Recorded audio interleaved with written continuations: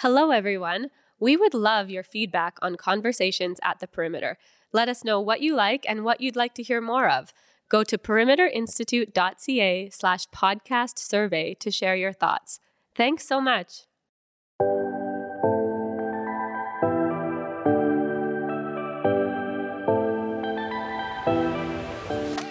Hey everyone, and welcome back to Conversations at the Perimeter. I'm Colin, here at Perimeter Institute, as always with Lauren. Hi. And we are so glad to be bringing you the conversation that we had with Shep Doeleman. Shep is the leader of the Event Horizon Telescope, or EHT, a global collaboration of scientists on every continent that gave us humanity's first ever glimpse of a black hole. Now, chances are you've already seen the images captured by the EHT. In 2019, the collaboration unveiled an image of the supermassive black hole in the M87 galaxy, and in 2022, they imaged the black hole at the heart of our own Milky Way galaxy. Shep tells us how these incredible discoveries were made through the collaboration of hundreds of scientists around the world, half a dozen telescopes, and, of course, incredible amounts of ingenuity. Yeah, it really is amazing to hear Shep describe not only the power and the mystery of black holes, but also the monumental global effort that went into seeing them for the very first time. And Shep has such a sharp sense of humor and a knack for storytelling. This conversation just flew by for me. Shep also assured us that in black hole science, the best is yet to come.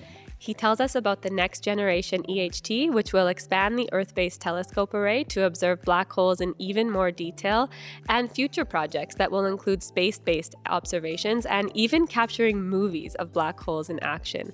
It's a fascinating ride, and we felt so fortunate to be a part of this conversation. So let's step inside the perimeter with Shep Doeleman. Shep, thank you for being here at Conversations at the Perimeter. It's a pleasure to be here. You and I have talked a number of times before on Zoom calls where we each have just been a cube on a tic-tac-toe board. But this is the first time chatting in person, and there's a question I've always wanted to ask you. What's a black hole? What is a black hole? So if you ask different people, they might have different viewpoints on what a black hole is. I mean, quantum physicists will want to dive into information theory. I'm an astronomer, so I live kind of in the real world, and my idea of a black hole is that it's a condensation of matter that's so dense and in such a small region that it creates an event horizon around it. And that's a point where light can't escape. Even if you travel at the speed of light, you can't escape the gravity of that black hole. That, for me, is a black hole. And what's more, these black holes we know exist in the universe. So there's something we can study. And it's not just a theory. It's not just something on a piece of paper. It's something we can see with advanced instruments. And Shep, today I was getting ready to come to work, and I have to tell you, I was talking to my 2.5-year-old son, and I told him, guess what? Today I'm going to talk to someone named Shep Doeleman, and we're going to talk about black holes. And he really loves, digging with his shovels. And he told me, Mom, I've seen a black hole when I was in the forest. So, I think even these really young kids, they have a picture come to mind when they hear about a black hole. How much of that picture that we have, as soon as we just hear that phrase, how much of that is really true? Well, it is true in that, like, when you dig a hole in the forest, maybe the one that your son is thinking of, you can put things in it, you can forget about them, So we think of a hole as being something where you can store things, or it's out of sight, out of mind. And a black hole really is like that. When things fall into the black hole, when they go through the event horizon, there's really no causal connection left to our universe. They're gone forever.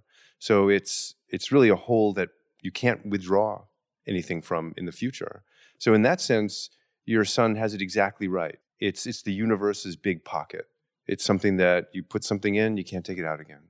Is there anything misleading about what we might picture when we hear black hole? I study black holes for a living. We observe them. But black holes exist in literature. They exist in even music. They exist in art. So a lot of the things that we know about black holes come from the culture in which we live. So it's perfectly fine to think about black holes and interpret them in your daily life in a way that makes sense to you. And if you talk, again, to a quantum physicist, they'll have a different way of looking at it. If you talk to an astronomer like me, I'll be thinking about the hot gas that swirls around the black hole that allows us to even see that there's a black hole there. So everyone can think about black holes in the way that they want to. When you get down to it, there are some formulas, there are some equations, there are some real world telltale signatures of black holes. But I really enjoy the fact that they have an existence beyond the theory, beyond the observations. I embrace that. How long was it before black holes moved from purely an idea, a theory, to something that you know is out there? Black holes have a deep history.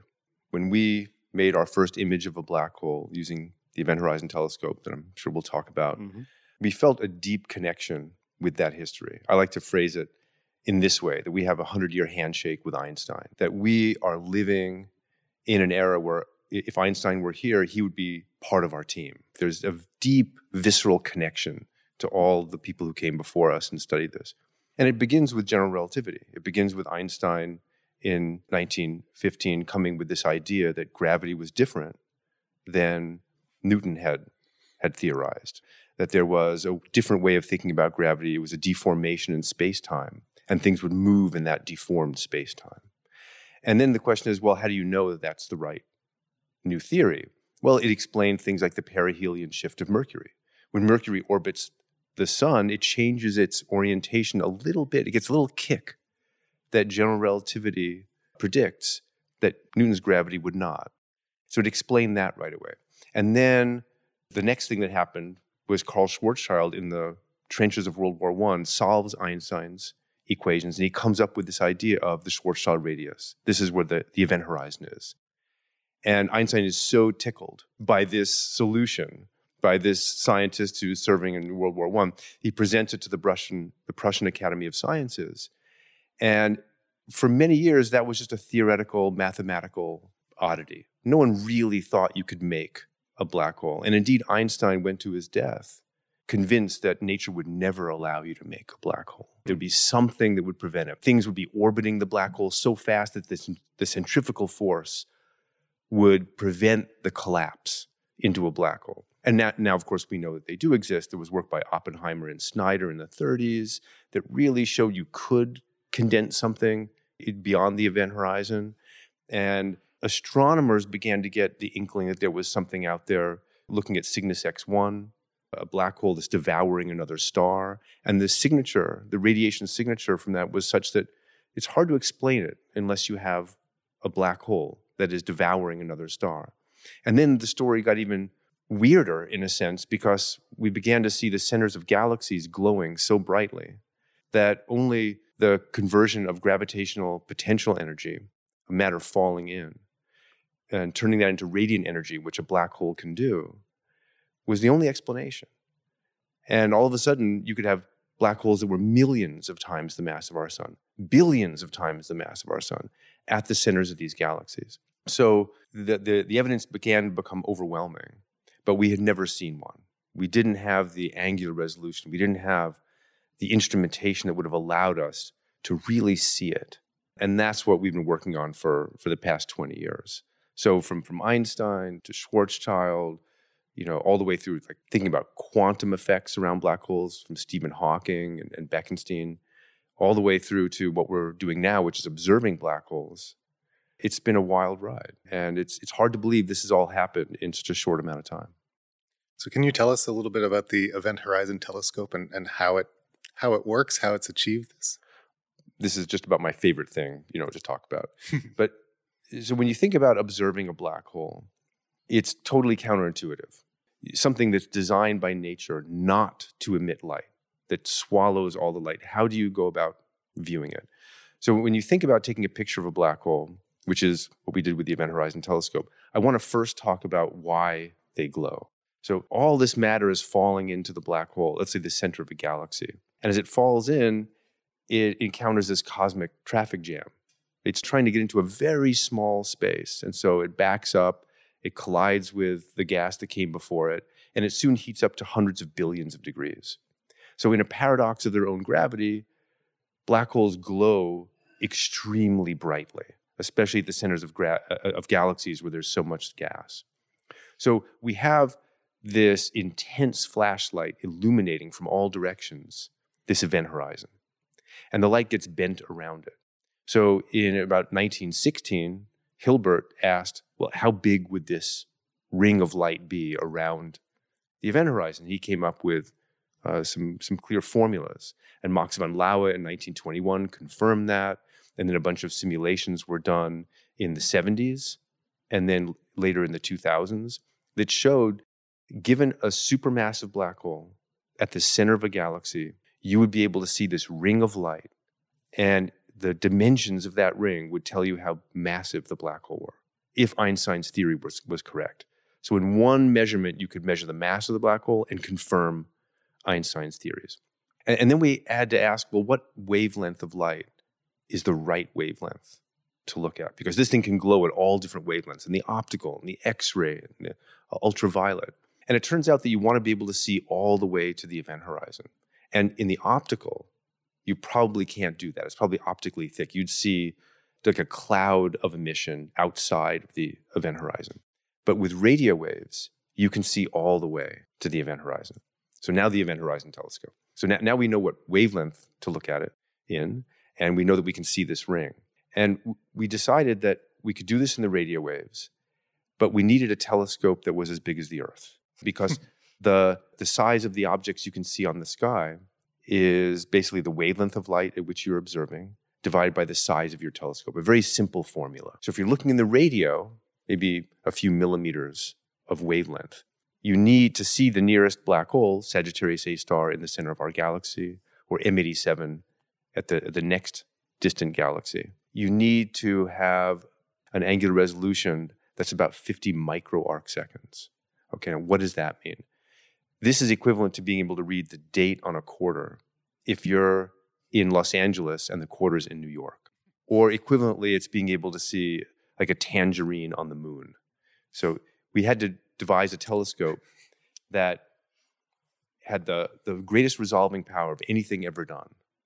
And the way we did it is we took telescopes on different sides of the Earth. We recorded light from the black hole, stored it on hard disks, and then brought those disks together to a central facility. And we played them back, and we were able to form a telescope as big as the distance between the telescopes. So by linking telescopes across the Earth, we made a telescope the size of our planet. And when you think about it, what we're doing is pretty much the way an optical telescope works. An optical telescope is a perfect parabola, and it's a highly reflective surface. Light from an object bounces off that, and it all comes to a focus. And that's where you put your camera, okay? And it's the shape of that lens that gets all of the light to that one focus at the same time. And what we do with the Event Horizon Telescope is we take these recordings of radio waves from the black hole, we bring them to a supercomputer, and we play them back and align them perfectly. So we replicate what an optical telescope does with its mirror in silicon. We delay the light and play it back so it perfectly aligns. And that gives us this Earth-sized telescope. And even that's not enough, because you need many telescopes around the globe. So it's not just 2 telescopes, but in the first instance of the Event Horizon Telescope, we took 8 telescopes, observed simultaneously. And that was just enough to make the first image of a black hole. It seems like an almost impossible undertaking. How was this idea even conceived? Did you have a eureka moment one night and wake up and think we could make a telescope the size of planet Earth? It's almost crazy. It is like mind-boggling when you think about it, and I do pinch myself occasionally, not just because it was a very interesting project, but because we got to do it. As with many ideas, this has been burbling for a long time on the theory side. As I mentioned, back in the early parts of the 20th century, people have been thinking about how big a black hole might appear to be on the sky, and then there were many simulations done in the 70s and the 2000s to show what it might look like. And at the same time, this idea of radio interferometry, of linking telescopes around the globe, was in full flower. So we had already begun to look at longer wavelengths with less angular resolution on the sky, at galaxies, at stars. And we had come to understand that this was a way of getting the most extreme angular resolutions possible from our planet. What we did was we just took it to the next level. We said, We can see all the way to the heart of the black hole at short wavelengths, and we can make the electronics now work at these short wavelengths, which had been harder to do prior to the Event Horizon Telescope. And everything will converge, and we'll be able to make this image of a black hole. So it was really an advancement of the technology with an idea that had already been around for a while that made this possible. So it really had to happen when it happened because the technology hadn't caught up with the ideas until fairly recently? Yeah, it was really technologically based. Like a lot of the ideas were there, and it came at just the right time. And as with all things like this, you need a few crazy people who are willing to champion this and risk their careers on it. So one of the first things we did was we said, even with this short wavelength, even with the Milky Way galaxy there as a prime target, even with a few telescopes around the globe, we're still short on sensitivity. Given the instrumentation that we had in the early 2000s, we would not have been able to detect the supermassive black hole at the center of the Milky Way galaxy. So we began to develop this very wide band system. So instead of just recording a small sliver of the radio spectrum, we broadened that to record many frequencies. And that took about 4 years to develop. But once we had that, the increase in sensitivity was dramatic. That proved to be the enabling new capability. And then in 2007, we took these systems to Hawaii, California, and Arizona. And we looked at Sagittarius A star.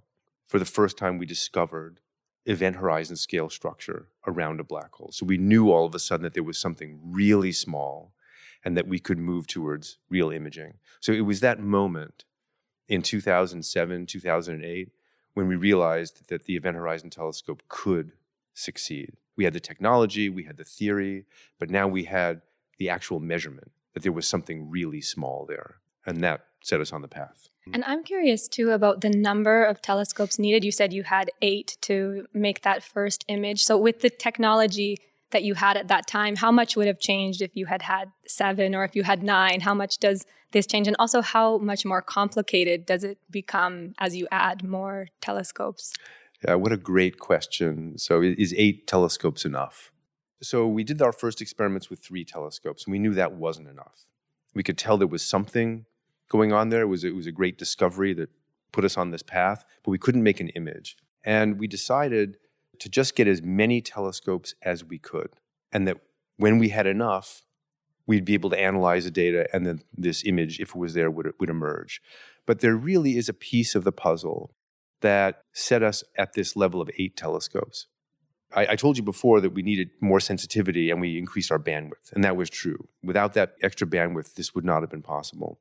But in addition, there was a new facility that was just emerging called the Atacama Large Millimeter Array, or ALMA for short. And it was a new facility in Chile. And it consisted of roughly 60 dishes, each 12 meters diameter. If we had recorded data from one of those dishes, we might have been able to pull this off. But we realized that if we got all those dishes in one area to act as a single dish, if we could add all the signals from those 60 dishes, we would have effectively a gigantic dish. And that would increase our sensitivity again by a factor of 10. So we took our time and we developed a whole system over about 7 years to phase up or combine all of those telescopes together. And while we were doing that, other telescopes were made ready. So when ALMA was ready, we had 7 other dishes. And then we kicked off our observations in 2017. We had amazing weather. I mean, just absolutely fantastic weather. And it was a combination of having ALMA, having the wide bandwidths, having 7 other dishes, and having this amazing weather that put us at just the right moment, just the right time. People say, were you lucky? I think we were fortunate, but fortune favors the prepared. And we had spent almost 2 decades preparing for this. So when the time was right, we had everything in place, and then we were able to make the image. I remember shortly after I first started working here at Perimeter, this is 8 or 9 years ago, I was talking to your colleague, Avery Broderick, who works here, and we've chatted with him on the podcast. And he told me, I actually thought he was a little bit out of his mind at the time. He said, we're going to take the world's first image of a black hole, and mark my words, when we do, it will be on the front page of the New York Times above the fold. I said, okay, Avery. Sure enough, in 2019, you have a press conference, you issue the image of the M87 black hole, and not only the front page of the New York Times above the fold, but all of them. All the major newspapers, it seemed to be, had them right on the front page.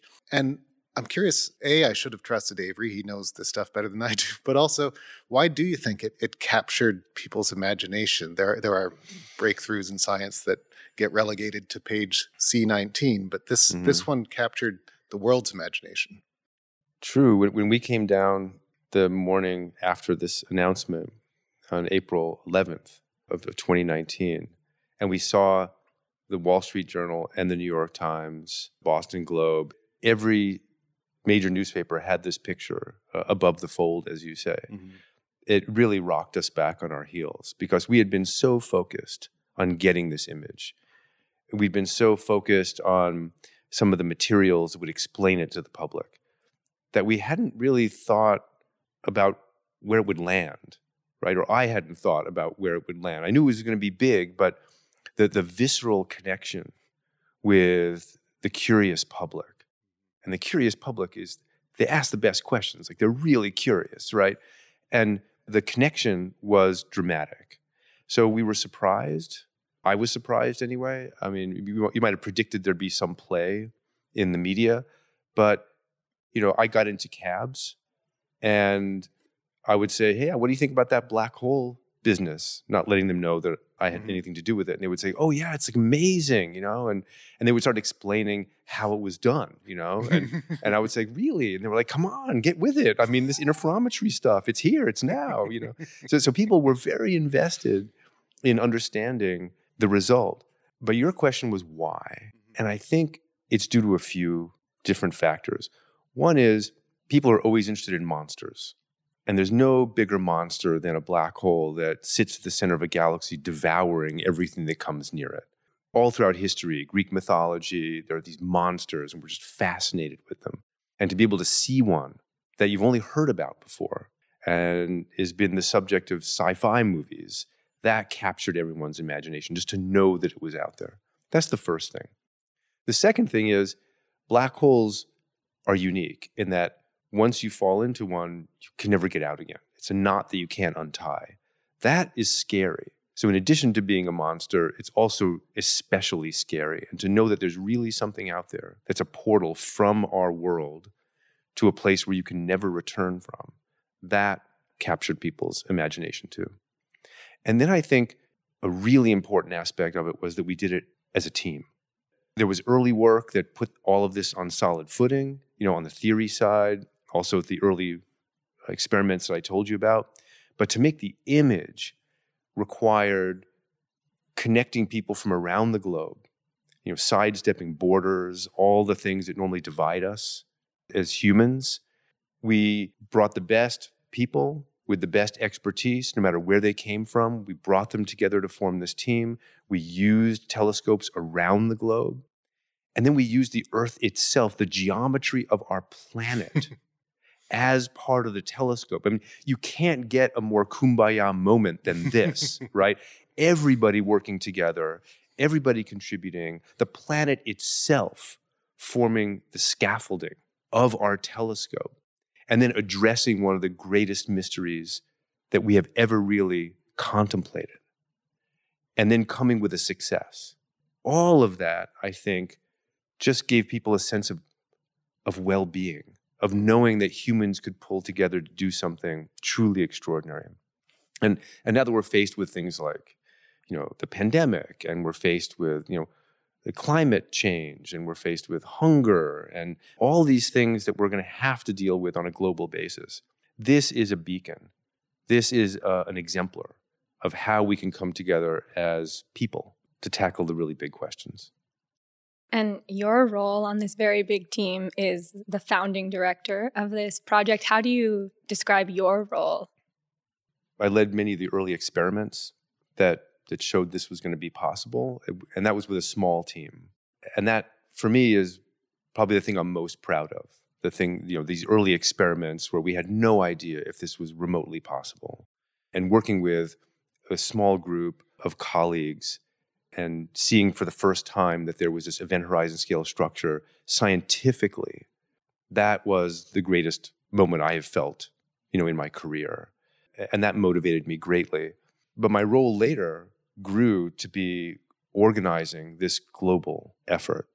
And while in the early stages, I derived most satisfaction from the results, like looking at a graph and seeing, yes, we've seen something that's only like 30 microarc seconds across. It's like amazing. But later, I began to realize that I was deriving as much satisfaction from organizing this effort, from putting this team together, from getting the theorists together, the instrumentalists together. And I view it a little bit as herding cats. So my role was really to get everyone together, to focus us all with a common vision and see it through to the end. That was the most important part. In 2019, that first image that was released, that was the M87 black hole. Since then, you've also unveiled an image of the Sagittarius A star black hole. Can you tell us about those two? Why those two, and how are they different? How are they similar? How did you choose them? Well, so you're asking, how did we choose Sagittarius A star and M87? And in a sense, they chose us. We can't engineer the universe, right? We can engineer our telescopes, we can engineer our instrumentation, that we can't engineer the universe, right? It turns out that there are two sources, Sagittarius A star in the center of the Milky Way, and M87 55 million light years away at the center of the Virgo A galaxy, that are massive enough and close enough that they present a ring of light, this lensed photon orbit around the black hole, that we can hope to image. So we knew going into this that Sagittarius A star was our primary target, and M87, whose mass was a little bit less well-defined, was likely our secondary target. And we observed both of them in 2017 with the Event Horizon telescope. Why are there only two? That's a mystery. Why aren't there more? That's a mystery. Are there others? Undoubtedly there are others. And new instrumentation that we're developing will likely bring other supermassive black holes into range of our planet-sized telescopes. We'll be able to make measurements of other galaxies and other black holes. But these two were special because we knew that we had a shot at imaging these two. And what I like to say is that if I was on a desert island with two black holes, these would be the ones I'd want, right? Because Sagittarius A star is in our backyard. It's our own black hole.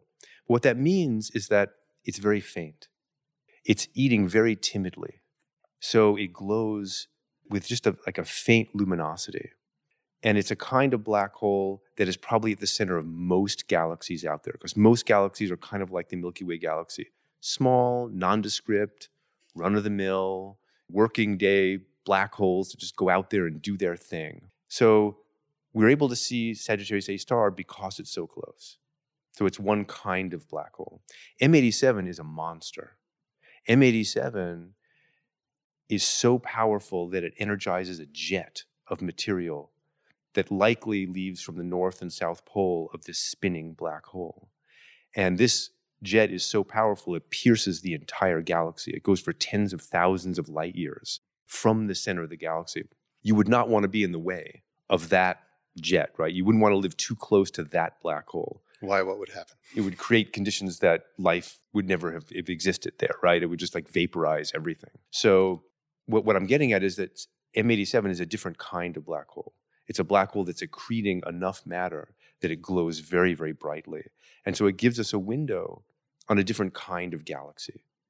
So what's really wonderful about being able to look at Sagittarius A star and M87 is it gives us an idea of how to study two different kinds of black holes. One black hole that's faint, one black hole that's eating a lot, one black hole that's in a large elliptical galaxy, that's M87, one that's in a spiral galaxy. So it gives us two different flavors of these black holes. And that's very interesting from an astronomical perspective. When you describe the differences between M87 and Sag A star, like how vast are these differences in terms of power and size? Can you give us a sort of a more terrestrial comparison? Well, one way of saying it is Sagittarius A star weighs about 4 million times what our sun does. So you would think that if there's a stellar phenomena, if there's an energetic phenomena associated with a star, that you'd be looking at something that's 4 million times brighter, okay, if it scales with mass. But it turns out that Sagittarius A star is surrounded by such a tenuous gas, such a thin vapor, that even though it's accreting what's around it, it's insufficient to really glow beyond what a normal star would show. So there are these stars where the star is being devoured by a black hole. They're called X-ray binaries. So 2 stars, one of which has gone supernova, is turned into a black hole, and then is devouring this other star. Sagittarius A star doesn't really emit more energy than one of those star pairs. That's really extraordinary. You have this behemoth, this 4 million solar mass black hole, and it's the most timid of giants. So in that sense, Sagittarius A star, the black hole there, is very faint, very quiet. It represents a part of the evolutionary life cycle of a supermassive black hole in which it's just not perturbing what's around it too much. M87, on the other hand, is devouring much more, probably 100,000 times a greater rate than Sagittarius A star for its mass. And so it is extremely luminous. It's probably billions of times more luminous than Sagittarius A star. And it ejects this jet that goes for tens of thousand light years. So not only is it bright, but it's also dynamically disrupting what's around it in a way that Sagittarius A star is not. So they're very different from that perspective, just in levels of energy and in the phenomena that surrounds them. And are any of these differences things that we can see when we compare these images? In a way, yes, and in a way, no. I hate when people do that, like yes and no. So when you get very close to the black hole, even though there are some differences, Einstein's gravity determines what you'll see. The space-time around the black hole is so warped that even though you have M87, which is accreting at a much higher rate than Sag A star, you see the same ring of light. And when you look at Sagittarius A star, you see this ring of light. You're seeing the geometry of space-time, and no matter how you light it up, whether with a bright flashlight, which is M87, or a dim flashlight, which is Sagittarius A star, all the light gets bent into this ring, and that's what captures your attention. If you look at things in the time domain, though, so imagine we fast forward a few years. We're going to engineer something called the next generation Event Horizon Telescope. And the goal is to make movies of black holes, to capture the dynamics, to capture the action around the event horizon. There you'll see something different. Sagittarius A star, because it's 4 million solar masses, entrains the matter around it to orbit about every half an hour. So every half an hour, things will move around Sagittarius A star. So during an evening of observing, you will see it change shape. It will shimmy while you're watching it. M87 is 6.5 billion solar masses, and the dynamical time scale is related linearly with mass. So the same orbit will take 3 weeks for M87. So if you look at M87, it will not be changing moment to moment during a night of observing, while Sagittarius A star will be madly spinning. Even though M87 is the more active, hungry of the two? Even though on a larger scale, M87 is more luminous, it changes much more slowly when you take a picture of it. So when we move to taking motion pictures of black holes, then you will see the movies for Sag A star and M87 be completely different.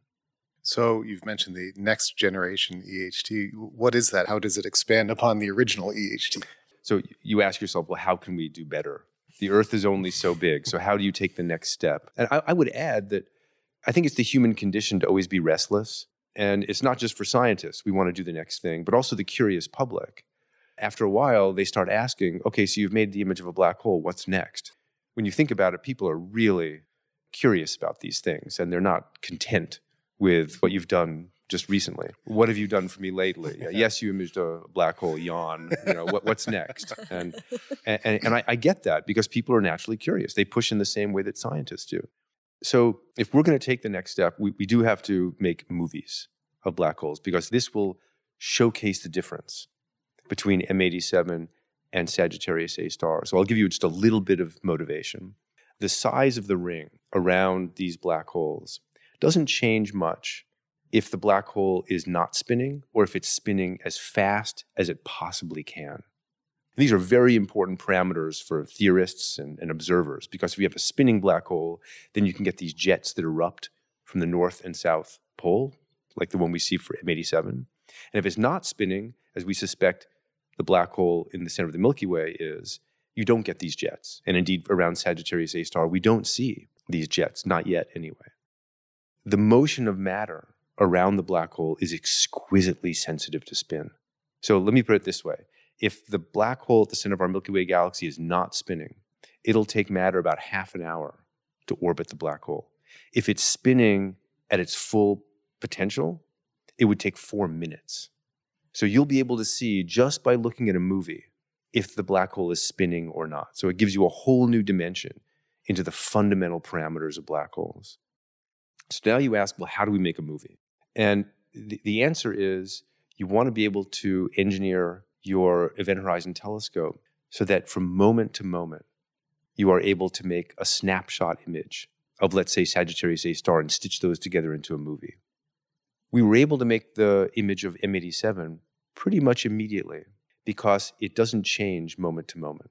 So we were able to take all the observations from a single night of observing as the Earth turned, and all the telescopes had different look directions, and they filled in this Earth-sized virtual lens. We combined all that data to make a still image.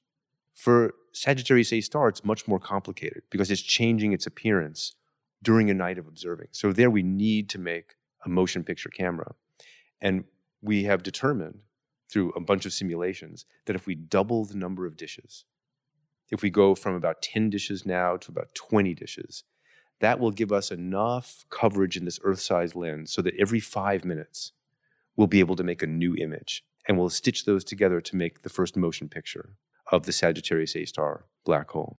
So when we think about the next generation instrument, we think of a few things. Adding more telescopes, that's the first. Broadening the bandwidth even further to make it more sensitive, that's the second thing. And then observing at a higher frequency than we currently do. Right now, the Event Horizon Telescope observes at 230 gigahertz, which limits our angular resolution.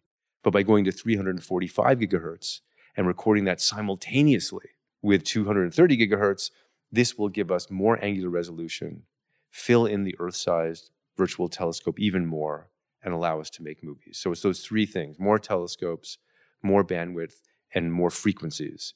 That will transform the EHT into a motion picture camera.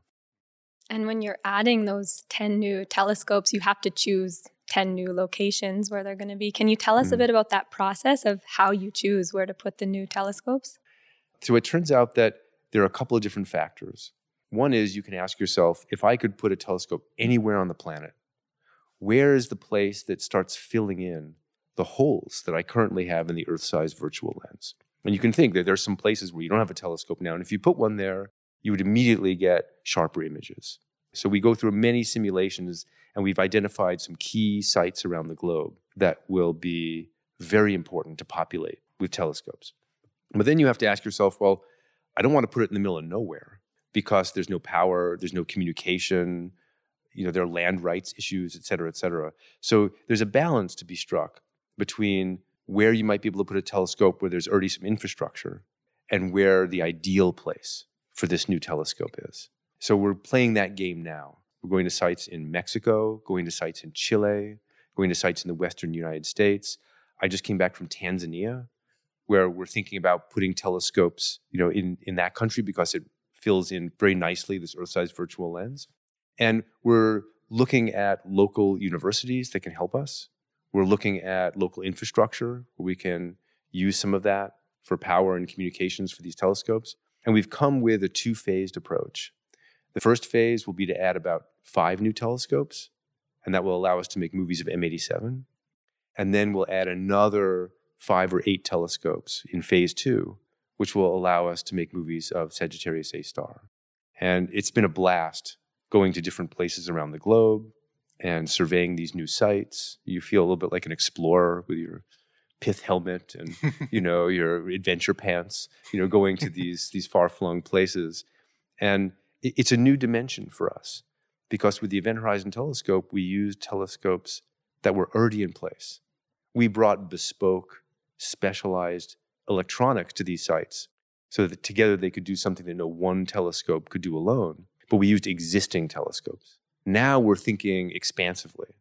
Where do we put new telescopes around the globe that don't have telescopes right now? And that is very interesting and exciting. We've received some questions from elementary school students for you, and Ria has a question about Sagittarius star. Hi, my name is Ria, and I'm from grade 7. And will Sagittarius A get bigger or smaller over the coming years? And what would be the consequences if it gets bigger? Wow, Ria, that's a great question. And it's a very intuitive question, too, because black holes digest all the gas around them, and they do grow, because nothing can ever escape from a black hole. It's always gaining weight. It's never on a diet, right, when you think about that. But it turns out that Sagittarius A star is in a phase right now where it's eating very, very slowly. I think the way to say it is that if Sagittarius A star was a person, the way it's eating is equivalent to that person eating a grain of rice in 1,000,000 years. Oh my God. That is the level of starvation. I may have that wrong. I know it's a grain of rice in a human for a very long amount of time. I think it's about 1,000,000 years. It's not gaining weight at an appreciable level. So over the course of like a human time scale, we won't see Sagittarius A star grow at all. But if it were to grow, we would see the ring of light surrounding it increase in size. We would see the time it takes matter to orbit the black hole increase. So it wouldn't take half an hour. It would take 40 minutes or an hour to orbit the black hole. If we're growing appreciably, we would see it with the Event Horizon Telescope. Unfortunately, neither Sagittarius star nor M87 really is growing fast enough for humans to see it. Maybe 1,000,000 years from now, our ancestors will say, hey, Sagittarius A star has grown, but we won't. And talking about the NGEHT and what may come after it, there's another question from a student named Jackson. Hi, my name is Jackson, and I'm in grade 8, and my question is, how detailed do you think the images of black holes will be able to get? Oh, what a great question, Jackson. and that's what consumes us all the time, right? I thought you'd like that one. The only thing we think about is how sharp can we make these images. So let me put it to you this way. We've seen this ring of light, and it's a little fuzzy. I'll be the first to admit that. But the reason it's fuzzy is not that we made a fuzzy picture. It's that we are at the absolute limit of what astronomers can do. We've seen this ring. It's a clear ring, but we're at the limit. But we're motivated to take an even sharper picture because we think that that ring is actually a compilation of an infinite number of rings. We see some of the light gently bent around the black hole. That's what we call the n=0 ring. But there's some light that does a U-turn around the black hole. And that creates an even thinner subring closer to the actual photon orbit and within that larger ring. And then there's some light that does a full loop-to-loop around the black hole. That creates an even thinner ring. And when you think about it, there's an infinite nested number of rings that go closer and closer to the true photon orbit. And if we could see past the n=0 ring, this ring that we've already seen, and we could resolve the very, very thin ring just interior to that, that ring so closely holds to Einstein's equations that we'll be able to, in a single stroke, read off the spin of the black hole, look for deviations from Einstein's theory at a much deeper level than we can now. So we're actively focused now on being able to see that, and we think that with the next generation Event Horizon Telescope, we'll be able to see that first inner ring and make our image of Sagittarius star and M87 sharper by many factors, right? So we're aiming at exactly what Jackson is thinking about. And then we can think even more expansively and ask, can we make a telescope larger than our planet? And there we're thinking about launching a satellite so that the size of the telescope would be not the distance between telescopes on the Earth, but the distance between telescopes on the Earth and a distant satellite. And that will allow us to see these infinite nested rings using a different technique, using space interferometry. So it's all very exciting. Is that the next generation EHT? Yeah. Well, so we have different names for these things. The next generation EHT is on the Earth. And then we have this Event Horizon Explorer concept, which takes a satellite, launches it into like a mid-Earth orbit or a high Earth orbit. And that will give us the angular resolution necessary to begin to see these inner rings with high degrees of clarity. So that's where we're going probably after the next decade. So first will be the NGHT on the Earth, then we'll be expanding into space. So if you thought that building an Earth-sized telescope was hard, just try launching something into space to do the same thing. I mean, everything is harder in space. Launching the atomic clocks that are necessary is very, very difficult. Getting the data back from space is very, very difficult. Knowing the precise orbit is very, very difficult. So everything gets harder when you launch a telescope into space. But we think we have a handle on a lot of the fundamental concepts. So we think this really is possible, in the same way that we thought the Event Horizon Telescope was possible. I want to add one thing. So you asked before about how the Event Horizon Telescope works. And we do use telescopes at different parts of the globe. We record the light, and we combine that light to create a telescope as big as the Earth itself. But a key part of it is that we have atomic clocks at each of these locations. Because when the radio waves come in from the black hole, you can think of them as crests and troughs coming in from the black hole, these radio waves. We need to be able to align the radio waves that we record at one part of the Earth exactly with the radio waves we record at another part of the Earth. So we need an atomic clock so we can time tag all the radio waves that we get at both these locations so we can line them up perfectly. If we don't have a really stable atomic clock at both these locations, then you can think of it as like the waveforms would be jittering back and forth. If they're stable, then we can line them up perfectly. And that's how you make this Event Horizon Telescope work. So getting one of these atomic clocks into space and not disrupting it or not breaking it during launch or something like that, that is quite a challenge. There's just so many pieces that clearly have to fall into place to give us that one image of a black hole. And I'm just curious, how many failed images did you see that you might have expected? I might see it today, and then it just didn't look like what you expected. Well, I love that question because in this business, you have to embrace failure. Failure is your companion. Failure is not a problem. If you're not failing early on, you're not really doing your job. So first, I'll address your question about the images. But first, I want to go back to 2006. In 2006, we tried to make our first detection of event horizon scale structure for Sagittarius A star. And we went to Hawaii, and we put specialized instrumentation on the Caltech Submillimeter Observatory, which is a telescope on the summit of Mauna Kea, on the Big Island of Hawaii. And we also put this same kind of instrumentation on a telescope in Arizona, the SMT, the submillimeter telescope. And we failed. Everything seemed like it was working correctly. All the instrumentation seemed like it was going well, but we didn't get any detections. Nothing worked. Even when we steered the telescope towards very, very bright objects we thought for sure we would see, we didn't see anything. And we spent months poring over the data.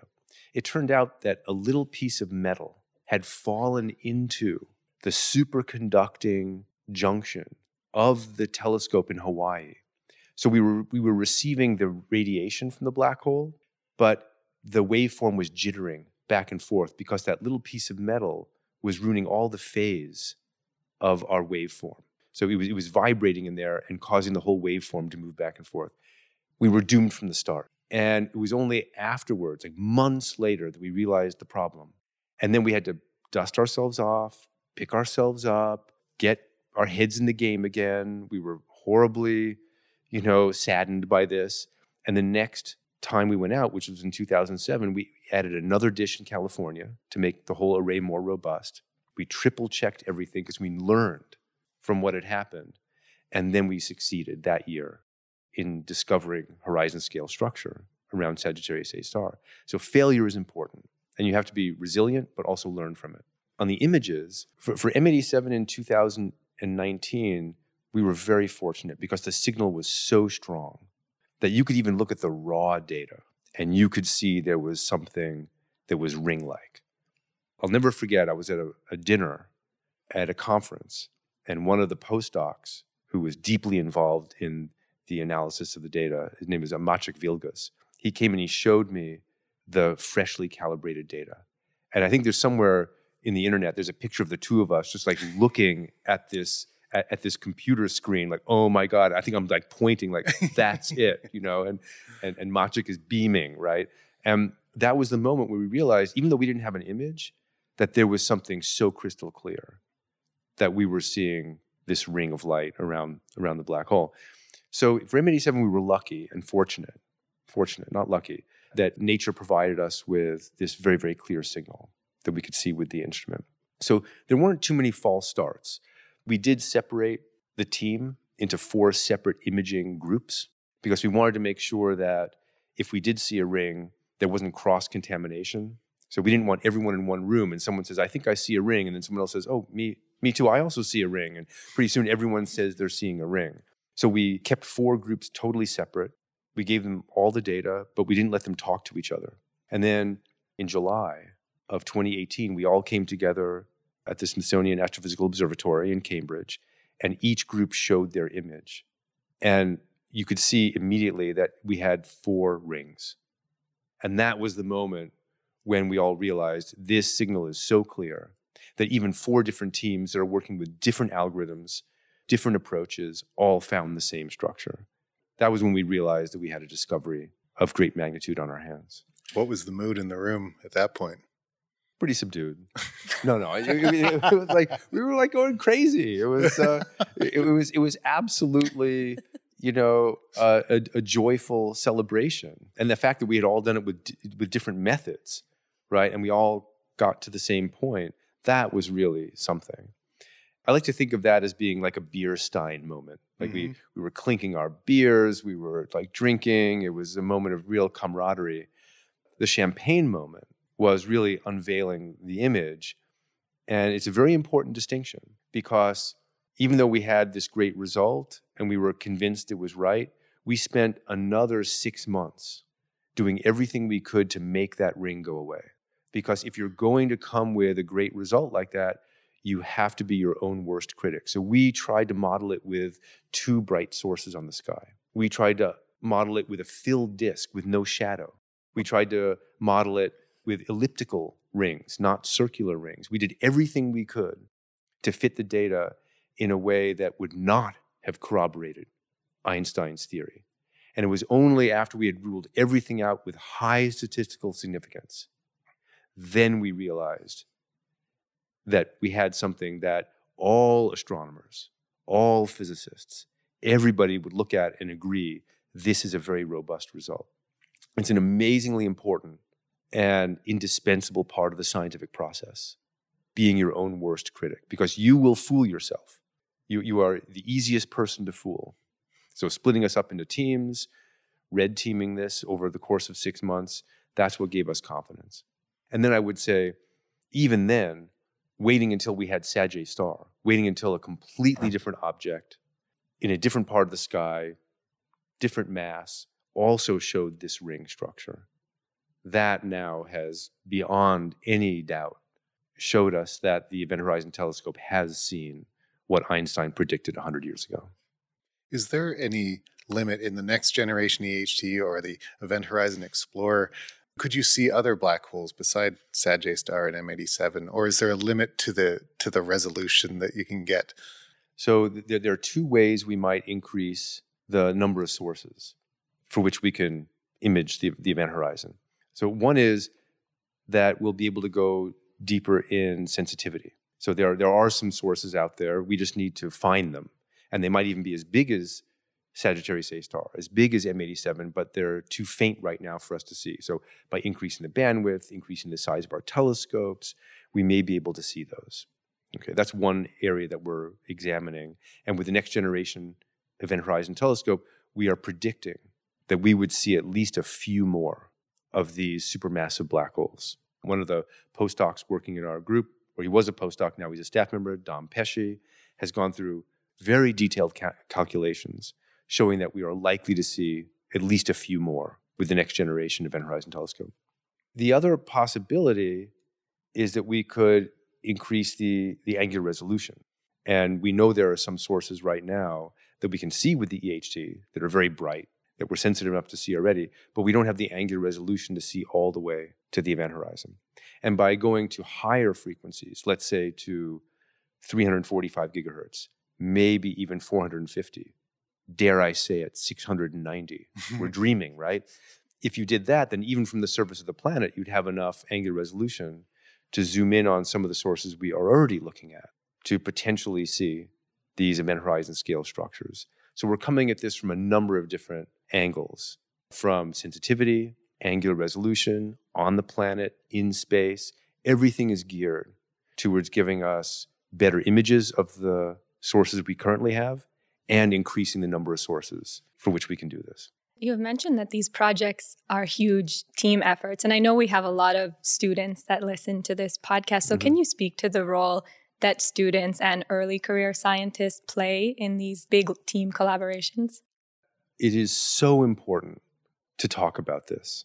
This is not a bunch of experts who have long been working on this for their entire careers alone bringing this result. In fact, it's the early career people.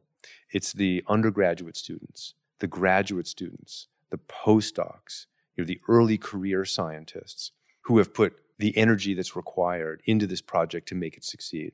And I would go so far as to say that we would not have succeeded if we had not created an environment that made it comfortable for all of these early career students to dedicate a big portion of their lives to this. It's one thing to have this idea early on. It's a completely different notion to work 24/7 and to dedicate yourselves as a young person to this. It was the early career astronomers that allowed us to succeed in this. So to all the students out there, to the early career people, there is absolutely a place for you to make substantial, even formative contributions to these kinds of projects. So get involved, find something that other people aren't working on, throw yourself into it. It will always be of great value. I can't stress that enough. Well, on the topic of students, there's another question here. This one's from Reba, and it's about general relativity, which has come up earlier, and hoping we can talk a bit more about it. But Reba, take it away. Hi, my name is Reba from grade 8, and does Einstein's theory of relativity work near a black hole? Wow. So Reba, that is exactly one of the questions that we set out to answer with the Event Horizon Telescope. So the answer is, we don't know for sure. With theories like this, you can only make ever better measurements. And what I would say is that we know that Einstein's theory has to break down. I said it, okay? And the reason is that we do not yet have a way of understanding how the quantum world and general relativity merge. And we know that somewhere inside the black hole this has to happen. Because inside the black hole, once you go through the event horizon, things get so dense and the gravity is so strong that gravity and the quantum world merge. Okay, so we know there has to be a new theory that will emerge inside the black hole. We are testing for Einstein's theory. We are testing the validity of Einstein's theory around the black hole. Currently, all the measurements we've made with the Event Horizon Telescope are consistent with general relativity. So we have made these black holes, these supermassive black holes, the most extreme laboratories in the universe. And we are testing Einstein's theory in these laboratories. So far, those theories are passing all of our tests. But as we get better and better observations, as we get more precision, we'll be able to test it even more. Now, whether or not we'll find that Einstein's theory breaks down outside the event horizon, which is all we have access to, that's an open question. There are some theories that modify Einstein's gravity, and we might be able to see some effects. So that's what impels us. That's what motivates us to make better and better images using the Event Horizon Telescope or the Event Horizon Explorer. Reba, we're on the job. That's what I can tell you. We're moving in that direction, and we don't know where we're going, but we know that we're going to get better and better estimates. There's actually one more student question that I'd love to hear your response to. This one is from Vera. Hi, my name is Vera from grade 8, and I was wondering if we could live inside of a black hole or if it's even possible. Wow. Okay, so that is also a very interesting question. Once you fall into the black hole, something very interesting happens. The time axis and the spatial axis flip. So there's no way you can escape the black hole. And in fact, any path you're on moves you closer to the center of the black hole. So in a finite amount of time, you will reach the center and you will, be ripped apart. Okay. So you could live inside a black hole for a while probably, but it wouldn't be forever. As an example, if you pass through the event horizon of M87, you wouldn't be ripped apart because the differential gravity between your feet and your head is minuscule. So you would go through the event horizon and you would still be, if your friend went with you, you'd be chatting with them, you'd be able to have a cup of tea, but you would be inexorably falling to the center. There's no way you could back out at that point, right? So you could have, a little vacation maybe, but you're not going to be spending a lot of time before you zoom into the center and truly are ripped apart. It's a one-way ticket. It's a one-way ticket. Now, there are ways of viewing the universe. I mean, there are some people and some formulations that describe the Big Bang as a black hole and that we are kind of inside of a black hole. So there's a way in which we could potentially be living inside a space-time that's equivalent to a black hole. That's more theoretical. But if you think about just about falling into a black hole, you'd have only a finite amount of time to enjoy yourself. And you wouldn't be able to tell anybody what it was like. And you couldn't, no postcards from that vacation. Right. You spoke about the next stages of the EHT and the NGHT as making movies of a black hole instead of still images. And I have to ask, when you mention movies, has Hollywood ever gotten a black hole right? So first of all, I love a good sci-fi movie. And really, astronomers and physicists, I think, love to see what Hollywood's going to come up with next when they depict a black hole.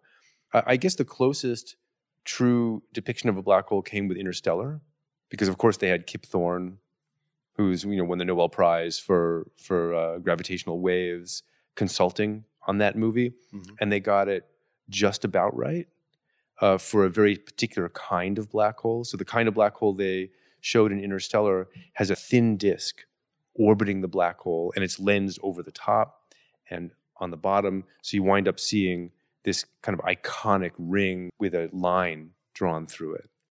But when I talked to Kip, I said, that's not quite right. And he said, I know, right? So Kip knows that there was a problem with this because when you're looking at it, part of the emission should be coming towards you near the speed of light, and part of it should be going away from you. So that disk, part of it's coming towards you, like this side is coming towards you, this part is going away from you. So part of it should be much brighter than the other part. The part that's coming towards you is Doppler boosted, kind of in the same way that a train whistle is higher in pitch as it's coming towards you, and it's lower in pitch as it's going away from you. One side, the side that's coming towards you, should be brighter around a black hole, and the part going away from you should be dimmer. And in Interstellar, they didn't do that because I think they thought that the public in the theater would not be able to appreciate why that was the case. So they made it uniformly bright all around. So have they gotten it right in Hollywood? I think they've done a lot of things right, but sometimes just for cinema, they cut a couple of corners. Was science fiction your first introduction to the idea of black holes, or was science your introduction? Well, my first introduction was my father, Nels Doeleman. He was a high school science teacher. I remember him telling me about X-ray binaries like Cygnus X1, which was one of the first possible black holes. And he had some books in the library at home on general relativity. And he was a very curious person, and I had great conversations with him. And that got me thinking about black holes. Not really in an academic sense, but just knowing they were out there and understanding that these kinds of things existed. And that's a very nice memory. And then thinking about science fiction, of course, then you start to think about stories you've read and stories about neutron stars, about black holes. I mean, there have been some great failures, frankly. There were some depictions of black holes as portals to like hell, or things like this, which got very, very scary for me as a young kid. And I think when things go in that direction, it gets problematic because you can mix a lot of different emotions with the black hole. And in truth, I think that's part of their power. I mean, you can imbue them with like cultural, even like religious meaning.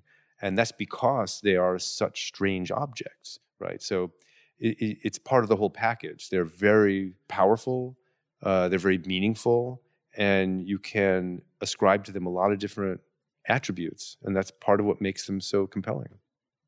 So on the topic of how you went from someone interested in some of these topics to doing them for a career, Avery Broderick told us that we had to ask you of some of your earlier experiences. I think after you finished your undergraduate degree, you spent some time in Antarctica. Could you tell us a little bit about this? Oh, yeah, I did. When was that? So in 1986, I graduated from undergraduate. I went to Reed College and studied physics there. And I was a little bit burned out at the time. Many people leave undergraduate and they're like, wow, that was intense. And that's how I felt. And I saw a poster when I was thinking about what to do next for a program where people went to Antarctica to look after all the experiments that were set up there for astronomy. And so I applied for that and I got the position and I wound up going to Antarctica for a year. I lived at McMurdo Base on the coast of Antarctica. I also went to the South Pole a few times to help set up some equipment there. And that gave me a really interesting perspective in a couple of ways. It showed me that you could do really interesting science at remote sites in very difficult circumstances and what it took to do it. And I kind of fell in love with the swashbuckling aspect of doing science, going to a difficult place, making it work. And that has colored my entire career. It also taught me how to deal with a lot of different people. Because in Antarctica, you had this very interesting mix of the Navy, which took care of a lot of the construction and the meteorology and some of the day-to-day comforts at the base at McMurdo. You had the Air Force, which was doing all the flights in. You had construction workers who were building new dormitories and helping with construction of laboratories. And you also had the scientists, funded primarily by the National Science Foundation at those sites. And I got my first taste of seeing how different communities work together and that each community plays a very vital role. And you can't just be a scientist in that remote location. You can't just be someone involved in construction. You can't just be in the military. You need to find a way for everyone to work together to make that base function. And if you want to do science in that environment, you need to work with a lot of different people. So in addition to working in a remote site, it also taught me how to deal with people. And that has helped, as you might imagine. That's funny. To learn how to deal with people, you go to the continent that has the fewest people on Earth, but they're all working toward a sort of common goal. Well, that's a very interesting point. Often it is in these extreme environments where people come together. It's not an accident. When you're just happy and you're content, you make friends, and you are often with people who believe the way you do. You're often with people who think the way you do. Maybe even at work, you're with people most of the day who do the things you do. But it's when you go to a unique environment and you are focused on a very interesting mission that requires many people come together, that's where you really need to broaden your perspective. So it's in these extreme environments, it's in these experiments where you've got to have people coming together.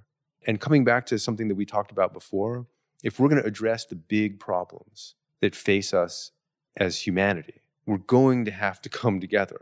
Solving a problem like climate change is not going to happen because a bunch of scientists get together. It's going to happen because industry, politics, science, the general public, even like cultural, religious leaders all come together and realize this is a problem that faces everyone. So it's in these extreme environments, it's in these turning point problems that face us as a planet. This is where people have to come together. So I don't think it's an accident. I think it's almost by design that we're thrown together in these unique moments. And when we do face such terrestrial challenges of climate change and politics and everything else, why is it important for us to look at black holes millions of light years away that won't necessarily affect our day-to-day lives? So it's a really interesting point. We have so many things facing us now. Why pay attention to M87? Why look at the center of the Milky Way galaxy? The best answer I have is that you need to play the long game in any financial portfolio. So this will make sense to people who are saving for retirement and things like this. You need to have your blue chip stocks, which are going to do well over time. You also want to have some more high risk element of your portfolio. Like any normal financial manager will tell you this. And it's the same thing with science. It's the same thing with business. It's the same thing with really humanity. You need always to pay attention to the here and now. You need to pay attention to what's in front of you. Part of you needs to be thinking about the future, and sometimes the far future. And investing in basic research that doesn't necessarily pay off tomorrow is never a bad idea. It always pays off in the long run, always. And I think more than that, it speaks to the human condition, because we're conditioned now to think about the news cycle. Every Tuesday, something happens. And if it's not this Tuesday, you forget about it. We are used to thinking about the quarterly bottom line. How is my company doing? And how will I report to the shareholders? We're thinking about the next election cycle, a couple of years down the road. Who will be leading the country? And what kind of politics should we be dealing with? Science and the pursuit of basic research is the deep rudder in the water. It is the long game that we play. It is what connects us across the centuries to the thinkers that came before us. It's really what defines humanity. We are not what happens this week. We are what happens over centuries. We are what happens over millennia. We are building the history that people will look back on later and say, these people were thinking about the deepest mysteries of the universe. If you went back and talked to Einstein, and you could go in a time machine and say, Einstein, 100 years from now, you'll be able to use your phone. And using a constellation of satellites, you'll be able to pinpoint your location on the Earth using your theories. As I like to say, he'd be very excited, but of course he would just say, what's a phone, right? Because it's so far beyond his conception. He didn't even know what phones were back then, right? So he didn't realize that unless you make general relativistic corrections to the GPS system that we all rely on to get us from point A to point B in our cars, if you don't make those corrections, you're off by miles. But he never could have known that. So we are making the discoveries today with basic research that are not going to pay off until maybe 100 years from now. But we'll look back and say, that was so important to think about it. And I will add one more thing. If you only look at the things you know, if you only try to make the ideas that you currently understand better, then you're doing engineering. And engineering is amazing. I consider myself to be an engineer. In fact, my job title is engineer, and I love it. But if you limit yourself to engineering what you already know, then you're missing out on the new ideas. So you need to be asking these big questions. You need to be looking at M87 and Sagittarius Star, because they will lead you in the directions that you have no idea about now. And many of those will not pay off, but the ones that do will be truly new windows on the universe. And that's what humanity, I think, should be focused on. Well, I think that's a beautiful sentiment to wrap up on. Shep, thank you so much for this conversation. It was a real pleasure. Thank you both. Thanks for stepping inside the perimeter. If you like what you hear, please help us spread the word. You can rate, review, and subscribe to Conversations at the Perimeter wherever you get your podcasts. Every review really helps us a lot, and it helps more science enthusiasts find us. Thank you for being part of the equation.